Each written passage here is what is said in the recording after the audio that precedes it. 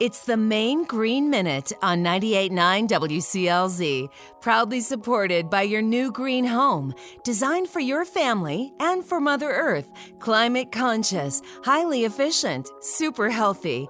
Douglas Ridge Eco-Conservation Neighborhood in Brunswick and at douglasridge.com. Commercial cleaning and personal care products can be pricey, and not just dollar-wise. Some contain harsh ingredients that can irritate your skin, lungs, and eyes. Often, there are natural alternatives. Maybe you've got some in your home right now. For example, apple cider vinegar is great for cutting through messes in your microwave or your stovetop. Try adding 1 part apple cider vinegar to 1 part water for laundry deodorizer. Coconut oil makes a great furniture polish. It's also good for removing shower scum, and a little dab will do ya for lip gloss.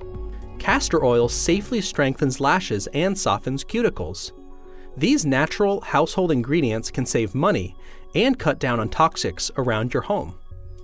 For more green tips like these, ask for our Clean and Healthy Housekeeping brochure from the Natural Resources Council of Maine. To get more green tips, go to 989WCLZ.com.